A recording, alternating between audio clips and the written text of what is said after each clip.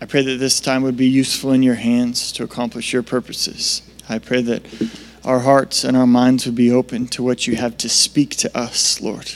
I pray that this time would make a difference in this world, Lord, not only in our lives, in our relationships, in our hearts, in our mindsets, Lord, but in the spheres of influence in which you have placed us, Lord, that we would be changed from the inside, that those relationships, those influences that we have would change, and then that this world would change, Lord.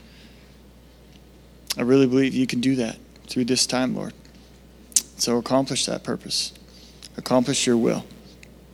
Open our eyes to what that is. We ask you in your mighty and precious name. Amen. Amen. You could be seated. Go ahead and grab a Bible and find Acts chapter 2. If you don't have a Bible, looks like Krista's handed some out. You need one. That's how we roll here at Riverstone Chapel. So we have white and blue ones that we will hand you. And if you grab that white or blue Bible because you didn't have one, it is on page 530. That's where we're going to be. 530. If you have your own Bible, you get to find your own page. Sorry. It's just how it works. Exciting week this week. A little bit of a bummer. We had that huge snowstorm, and so we had to cancel the youth group that it was getting going. So they met once 2 weeks ago, and then this week they had to take off because of the snow. But if you got a student and they're interested in hanging out with other students, learn about Jesus, that's happening on Tuesday. So Austin, raise your hand. Austin's the guy to talk to. So here we go. Acts chapter 2, starting in verse 1. That's where we're going to be. It says this. When the day of Pentecost arrived, they were all together in one place, and suddenly there came from heaven a sound like a mighty rushing wind, and it filled the entire house where they were sitting. And divided tongues as of fire appeared to them and rested on each one of them, And they were all filled, verse 4, with the Holy Spirit and began to speak in other tongues as the Spirit gave them utterance. Now there were dwelling in Jerusalem Jews, devout men from every nation under heaven. And at the sound of this, the multitude came together, and they were bewildered because each one was hearing them speak in his own language. And they were amazed and astonished, saying, Are not all these who are speaking Galileans? And how is it that we hear each of us in our own native language? Parthians and Medes, Elamites, and residents of Mesopotamia, Judea and Cappadocia, Pontus and Asia, Phrygia and Pamphylia, Egypt, and the parts of Libya belonging to Cyrene, and visitors from Rome, both Jews and proselytes, Cretans, Arabians. We hear them in our own tongues speaking the mighty works of God. And all were amazed and perplexed, saying to one another, What does this mean? So, that's as far as we're probably going to get this morning. If you didn't know, we are working our way through the book of Acts. We started a new series kind of towards the new year. This is our 4th year in existence. No, we had our 4th birthday as a church. So this is our 5th year in existence, which we're pretty excited about. So we started the book of Acts, and it's been really cool to see through the first chapter what God was doing through the disciples and how Jesus was instructing them before he left. And now Jesus is gone. We ended chapter 1, and Jesus was ascended back into heaven. And now we start to see kind of the things that you think of when you think of the early church, right? And this is really chapter 2 of the book of Acts is the beginning of the church. The thing that you think of when you think follower of Jesus, empowered by the Holy Spirit, gathered together, doing the works of God in the world, representing Christ to the nations, that begins in Acts chapter 2. It's kind of like if you've ever seen Star Wars, right? At the beginning, it's got the yellow words that are scrolling off into the distance. Like that's chapter 1 is like, back in the Death Star. That's what happened. Jesus left, and now we kind of jump into the action, and this is what we see taking place. So if you're like, wait, we kind of jumped into the middle here. Yeah, we did, right? The yellow words are now done scrolling. We have the apostles or the disciples. Those words are kind of interchangeable, but when they were hanging out with Jesus, they were called disciples. From this point forward, they're going to be called apostles. I know that's confusing, but that's just the way they did it. I'm sorry. So there's 12 of them. They're hanging out in this room, praying together with other believers. There are about 120 people total praying in this room, and this whole thing happens. And it's incredible, and we're going to talk about it this morning. But first, we are given a reminder of the timing. And I think that's important very significant considering what we talked about for the last 2 weeks. Look at verse 1. It says, when the day of Pentecost arrived, they were all together in one place. Pentecost is a very specific day. Okay, Penta is from that Greek that represents 5. So this is 50 days after the first fruits, which would be the Passover feast. Okay, now all of you are like, do we care? Why should we care? Yes, you should care. And actually, I'm going to step back like quite a bit so we can get a running start and understand why Pentecost is a big deal. First and foremost, if you go all the way back to the beginning of your Bible, right? God created everything. It was awesome. Mankind messed it up. And the first thing God did is promise a savior. I'm going to send the seed of the woman. He's going to fix this. So all humanity was like, when's the savior coming? When's the savior coming? We want that savior to fix what we broke. Then God picks a man. His name, you know him as Abraham. In Genesis chapter 12, it says, I'm going to send that savior of the world through your family, Abraham. You're going to become a nation, and you're going to be my people, and eventually you're going to bless the whole world because the Savior of the world is going to come through you. So from that point on, the people of God, Abraham's family, later on they'd be known as the Israelites, and then later on from that, the Jews, all the same group of people. Those people, the people of God, always had 2 things going on when you looked at them. One, they were communicating something about God through the way they lived. You would know something about their relationship with God, how God acts, how God takes care of his people. And so when you watch them, you know something about God. And then 2, you'd have hope that the Savior of the world was coming. That was always intended when you looked at the people of God. And so what God did, because they were his people, because they were representing him, because you were supposed to learn something about God by looking at these people, the family of Abraham, the Israelites, and the Jews, what he did was he built these rhythms and patterns and habits into the lives of his people. And they were all intended to communicate something about God. So we started off at the very beginning with marriage. Why? Because marriage reflects the covenant-keeping nature of God. And then we went a little bit further and we got Sabbath. Actually, probably Sabbath was before marriage. Anyway, whatever. I'm a Bible college student. Like order gets messed up in my head. I don't do math. So anyway, we have Sabbath, right? And in Sabbath, we remember the holiness of God and the importance of rest, and that God created the earth in 6 days, and on the 7th day he rested. And then we go on, and there's more and more things that God built into the lives of these people in order to reflect something of his nature and character, right? And so we have holidays, and we have ceremonies, we have just a whole bunch of stuff. I don't have time to go through all of them. But there was 3 really big ones that he wanted everybody to make sure they paid special attention to. Special remembrances, special patterns, special habits, and they were during the same time each year, and they were called, we would call them like holidays, but they called them feasts. They were big celebrations. And these 3 really big feasts, on these 3 specific ones, you were supposed to travel from wherever you were to Jerusalem and actually sacrifice and worship in the temple and celebrate the feast in Jerusalem if you were able. And so all the other holidays, it was like, yeah, stay home, worship God where you are. You know, if you lived in Spokane, that's fine, stay there. But then on these 3 special days, it was like, no, make the trip to Jerusalem, sacrifice in the temple of God with the other people of God, and worship in this way and celebrate in this way. And those 3 super special feasts were the Feast of Passover, the Feast of Pentecost, and the Feast of Tabernacles, or the Feast of Booths. Right? And you may have heard of them in their Jewish names, but we're not going to talk about those today because I already messed up the order of things at the beginning. So who knows how I'm going to pronounce Israeli holidays. So anyway, those were the 3 big ones. And so what happened was those 3 feasts were not only symbolic of, not symbolic, but really important days in the history of the nation of Israel, but they are also very important days in the cycle of the year. And so, for example, Passover was at the very beginning in the spring. That's about the time of our Easter holiday, right? Passover was in the spring, and they called it coincided with the first fruits. So you have this long winter, and then all of a sudden you look on the trees, and there's like, something's growing. This is great. Like, God's not forsaken us. He didn't forget us. Like, things are going to grow again this spring. And then the Passover was also, as a nation, the time when God brought the people out of slavery in Egypt.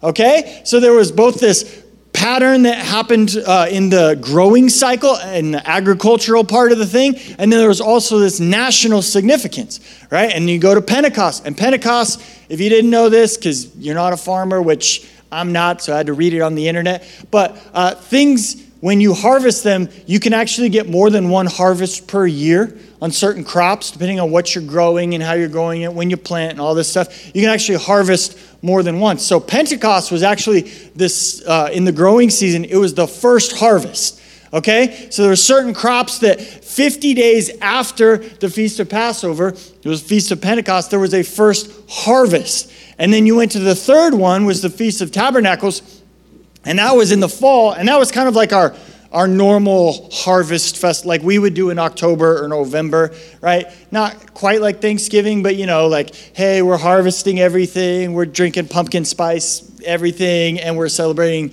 the end of the growing season and headed into winter. And then significantly, they also, in their holiday season, would build little huts in their backyards and remember when God led them as the nation of Israel through the wilderness and how they lived in tents. So they'd build a hut in their backyard and live in it for a week and remember how good God was to their nation, bringing them into the promised land. So why do you care? I just spent more time than I expected on these three feasts. And you're like, okay, do I care? Yes, you should care. First and foremost, because Christianity, following Jesus, this thing that we're doing here that originally was called the Way, it is rooted in history. It's not disconnected from everything else. Like it wasn't like Christianity just started with Jesus. No, it was tied to a relationship with God and the people of God that stretches all the way back through all of humanity to the very beginning. That's significant because any worldview worth believing needs to be applicable for all people in all times, right? There's some of these like newer worldviews that just started like in the 50s or, like in the 600 after Jesus. They're like, wait, what about the people who lived before that? It's like, no, I got golden plates. We're good. It's like, no, you didn't. Like, what happens for the people before that? Like, our translation, like it just started in like 1930. No. Like that's not a good worldview because people that came before that had to interact with God somehow, some way. And that's what we see. The Judeo-Christian worldview stretches all the way back to the beginning. This is not a new thing, right? Jesus, interestingly enough, didn't come on the scene and say, hey, I came to do a new thing. It all starts with me. Everything else before was nonsense. I'll show you the way. No, he actually came to fulfill what was written before. He tied back to the history of all humanity, not separate from the history of all humanity. So what we see then is God has always been interested in connecting with and saving and redeeming mankind. That's what's so significant about this Pentecost being the day that the church began, right? Because it ties it in history to all of humanity. It's not separate from, it's a fulfillment of the thing that God had been doing for thousands of years previous. And it's kind of we'll do a little bit of a side note, but Jesus died and resurrected at the Passover feast. The Holy Spirit came and the church was born at the Pentecost feast. And so some people are theorizing, and it's just kind of an educated guess, I suppose, that when Jesus comes back, that it's going to be at the Feast of Tabernacles in the fall, right? So every fall, you should stop doing all the bad stuff that you do the rest of the year and make sure you're ready. No, I'm just joking, but it's an interesting thought. The second reason you should care about the Feast of Pentecost is because this was God's perfect timing. Remember what the apostles said last week? Right? They were hanging out with Jesus and they said, Jesus, at this time, are you going to restore the kingdom? Can we do it now? Are you ready yet? Are we good? Can we be in charge now? Can we overthrow Rome? You got anything going on today? Can we restore the kingdom? Is that too much to ask? Just waiting on you, Jesus, anytime, right? They were expecting their timetable. We want it right now. And Jesus was like, no, not yet. He said, if you remember from last week, go. Wait. When you get the Holy Spirit, then you'll go. Right? But Jesus told them to wait until the day of Pentecost. They would have no way of knowing this. Maybe they would have if they thought about it. But 10 days earlier, when they asked Jesus, hey, can we do this? Remember, Jesus died, rose from the dead at the Passover feast. And then it says he spent 40 days with the apostles. So we're literally in this story. We're only 50 days since Jesus rose from the dead and 10 days since Jesus ascended into heaven. So 10 days ago, he's like, no, wait for the promise of the Father. And then he turned around and he's gone. And so 10 days ago, they thought, why can't we do it right now? And Jesus was like, just wait. Because in 10 days' time, there's going to be thousands upon thousands upon thousands of Jews from every corner of this nation who have gathered together in this city to hear the message that I'm going to empower you by the Holy Spirit to preach. If they would have done it 10 days earlier, there wouldn't have been that many people there. There wouldn't have been that many people to hear. God's timing was perfect. And we say 10 days. Well, I said just now 10 days that they had to wait. They'd actually been waiting for 3 years. Right? So sometimes I say, wait for God's perfect timing. And you're like, okay, if it was 10 days, I'd be up for it, Jared. Right? Because you're waiting for a wife or a husband or your kid to stop being a knucklehead or whatever you're waiting for. Right? And you're like, if it was only 10 days, I'd be fine. Maybe you've been waiting years. They've been waiting for years. They'd been waiting for the Messiah since they were literally born. The nation of Israel had been waiting for the Messiah for thousands of years. These guys had left everything and followed Jesus for 3 years, probably expecting at any moment he would bring the kingdom, right? Overthrow Rome, restore Israel back to national prominence in the world, right? They were waiting for this for years. Today, no. Today, no. No. Wait. Like it was killing them. But when the time of God was perfect, it wasn't hard. It wasn't a struggle. It was an empowering of the Holy Spirit. And all of a sudden, all these people are, and they're like, wow, this is way better. And I don't know about you, but I have a hard time with this. Not because I don't know the time of God is perfect. I know in my mind the timing of God is perfect, but we still argue about it constantly. Right? Like God shuts a door and I'm like, what are you doing? Why is this not happening faster? And like my Jiminy Cricket is kind of like, you know that his timing's perfect. And I'm like, I know, shut up. I'm still want it today.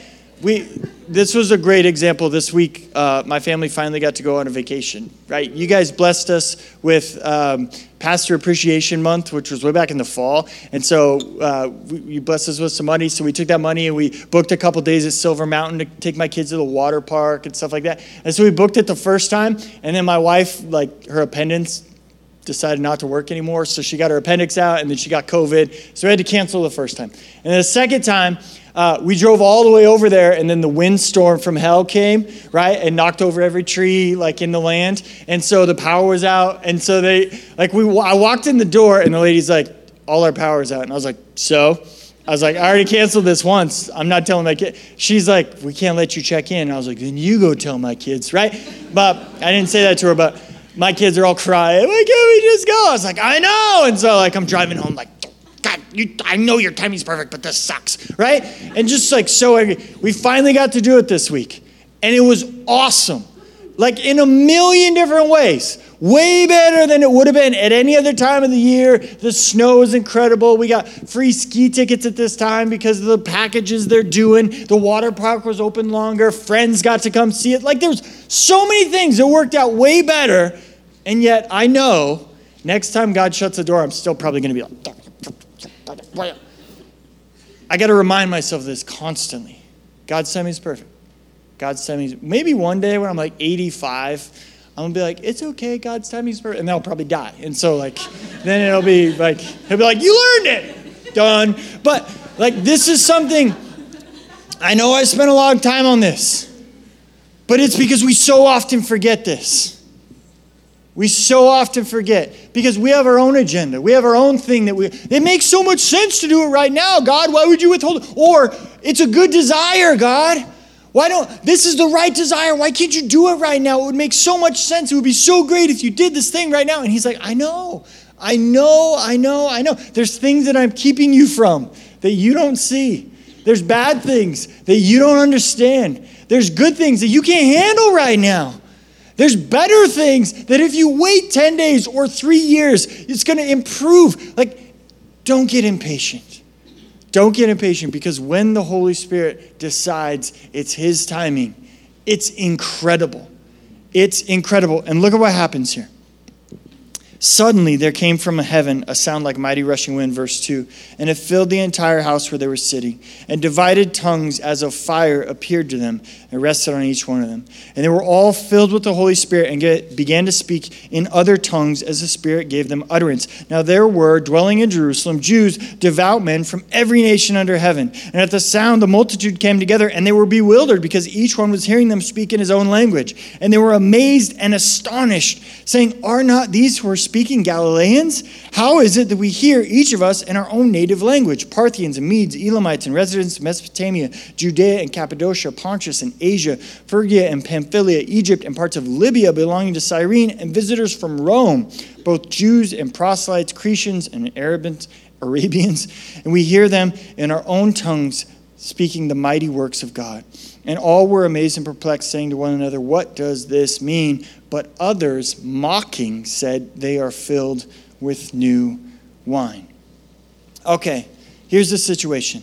The disciples are sitting there all together in a room, and there's this crazy roar, wind, earthquake thing shakes the room, and the Holy Spirit comes upon the whole group, and there's this light, fire, visible something over their heads, right? And they start speaking in languages they previously do not understand. And it's awesome. And because this is during one of the feasts, there are thousands of people there to witness it and hear them and go, "Wait a second, we understand what they're saying to us. This is incredible." And I'm going to spoiler alert, but if you get down to the end of this chapter, it says that on that day, about 3,000 people were saved and believed and followed Jesus and were brought into the church, right? So as a result of this whole thing happening and them speaking in the other languages, about 3,000 people were added to the gathering of Jesus followers that were not previous following Jesus. Now, I don't want to go too far off on the tangent here, and I know I already did this long history lesson about the feast, but this is something, because we're here, we should probably talk about. And it's the word in your Bible that is translated into English, tongues. Now, the word in your Bible is actually in your mouth, right? That's the physical, like the tongue. Like, that's the word. It's just like it says in English, like the thing that's in your mouth. That's what it is used for. But there's a couple uses for that word. The first one is super obvious, the thing that's in your mouth, right? The second one is kind of similar, but it's talking about languages, okay? And so when you speak in a different language, some people refer to that, and some people still do this in English, a different tongue. Or, we say in English, like, oh, he speaks in his native tongue, right? That's talking about the language that you would speak out of your mouth.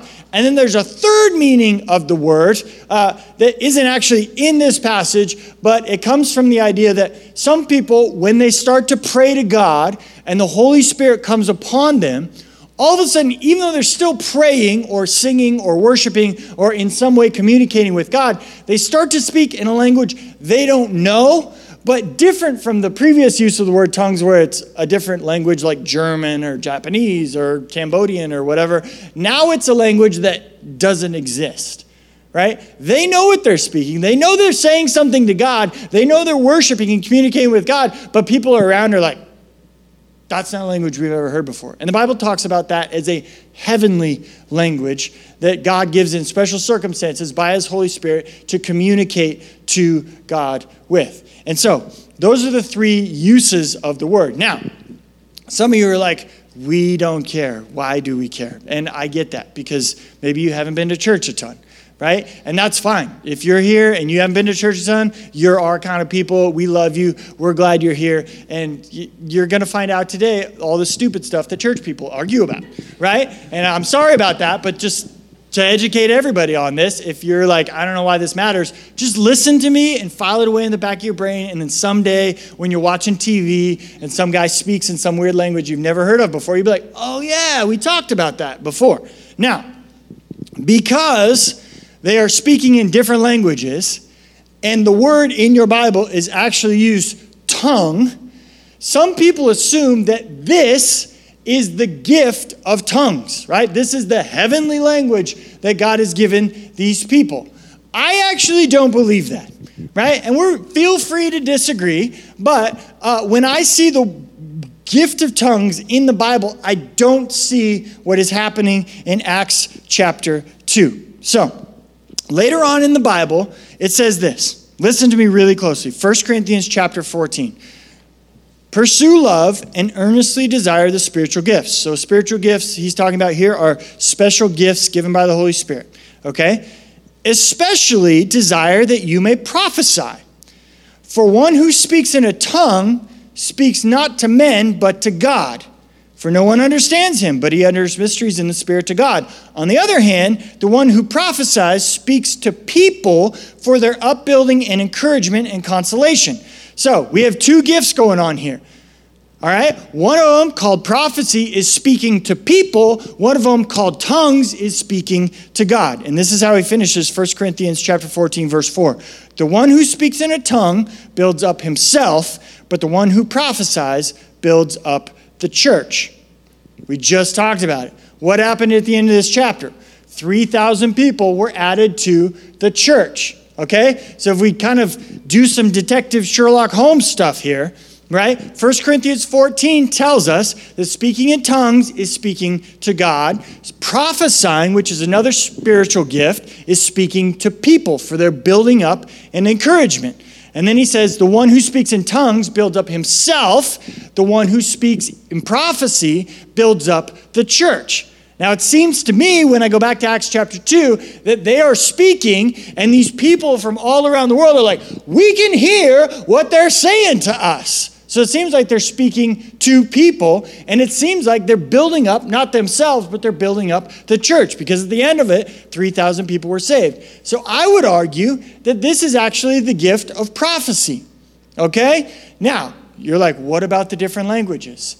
God can do any sort of miracle he wants to, right? So I think God gave them the gift of prophecy, and then they were like, the angels are like, but the people aren't going to understand them, and God's like, and like all of a sudden everybody understood, right? If at the Tower of Babel, which is an interesting study in parallel, all the languages were confused. Now at the beginning of the church, all of the languages go back the other way. They converge, right? And God just is like, here's the gift of prophecy, and I'm going to do this extra special miracle where everybody hears it in their own language, right? So the Germans and the Swedes and the Africans and everybody is hearing their own language, and like, whoa, the Louisiana swamp people are like, like, yeah, they get it. Like everybody is hearing the gospel in their own language by the miracle of God, but I believe this is the gift of prophecy. Why does all that matter? Because someday you're going to be watching TV and some guy on TBN or whatever other thing is going to start doing this weird language that nobody's ever heard of, right? And in my own personal opinion, that just doesn't belong in public, okay? Now, I'm not going to be mad. I don't think he's not a Christian. I think he's just not understanding what the Bible says about those gifts. I think the speaking to God part is the gift of tongues, and that's appropriate in that setting. But here at this church, like when you hear people addressing everybody and we're upstage in front and everything like that, you're going to hear us speak in languages that you will understand, right? Mostly English, because I don't know any others, right? So maybe somebody else does, but that's what we're going to do, right? And then maybe when you're praying, you'll have some sort of language that the Holy Spirit gives you to speak to God. That's awesome. I'm not against that at all. But here, I just think the public communication, this is prophecy. This is for the building up of the church. I hate doing that on a Sunday morning because it's mostly just a church people argument thing. And I get that we have people here who haven't been to church a ton. And you're like, really? People argue about that? And like, yeah, they do argue about it. And actually, I don't really have too big of a problem with the people who are speaking from the stage in a tongue, or maybe they're singing a song and in the middle of it, they go off into some weird language, the heavenly language, because they're communicating with God. Good for them. What I do have a problem with, and where it gets super sticky, is some church people like to say, if you don't speak in the heavenly language, then you don't have the Holy Spirit, and therefore you're not really going to heaven. That's not in the Bible, okay? And that's actually the main reason I went through this whole thing, okay? This is not biblical. There are people, like John the Baptist, for instance, who never did any miracles, any signs, nothing crazy, and Jesus said he was greater than every man who's ever been born of a woman, right? So if you were born outside of a woman, like, then maybe you could be better than John the Baptist, but for the rest of us, like, he was the top. And he never spoke in tongues. He never did any of these crazy things, right? So there's no evidence that if you don't speak in a heavenly language to God in your prayers, that you're not saved. Okay, rant over. Yes, church people argue about that stuff. I'm sorry. I'm ashamed too. But here we go. We hear what they were saying or how they were saying it. But more important than that, we should pay attention to what they were actually communicating, right? Look at verse 11 with me. It says, we hear them telling in our own tongues the mighty works of God.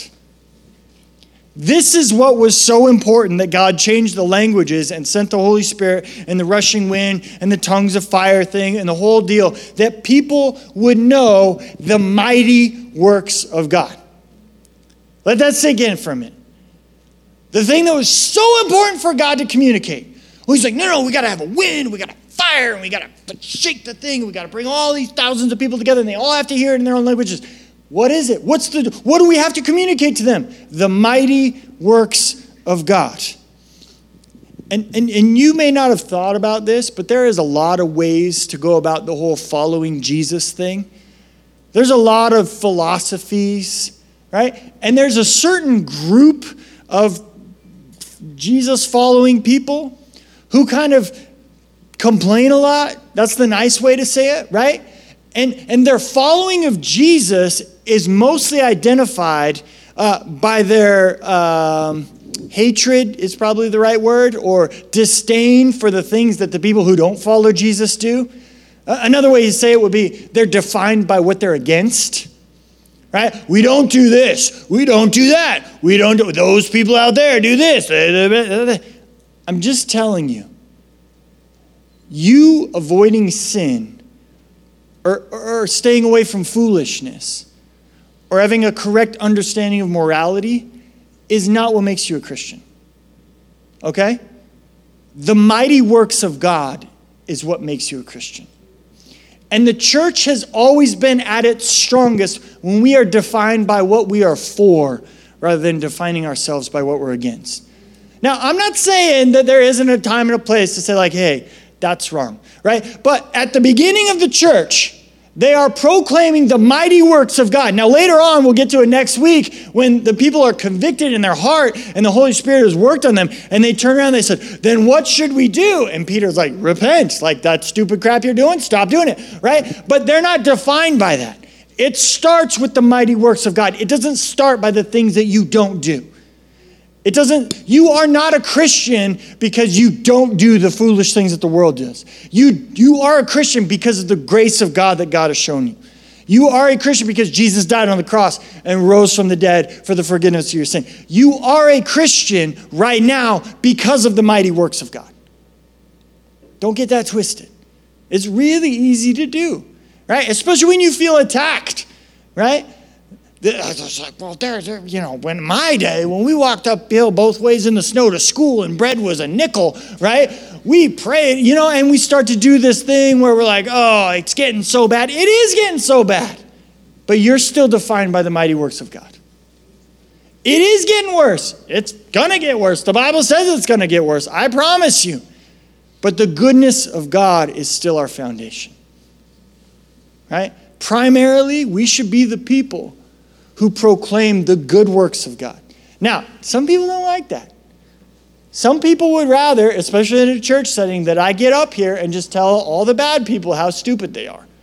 Right? And I've had people come to our church and like, one guy was like, you just always say this flowery, positive stuff. Like, have you read the Bible? It's pretty positive.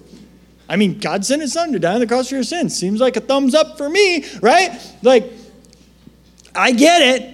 That there are some things that we need to say are wrong, right? And you get a little queasy when people are like, no, everything's right. Well, the Bible doesn't say that, but the Bible does say that the goodness of God brings us to repentance, right?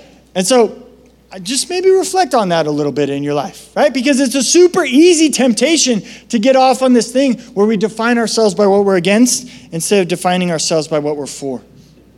And finally, along those lines, you would think that proclaiming the mighty works of God would be a pretty well-received message, right?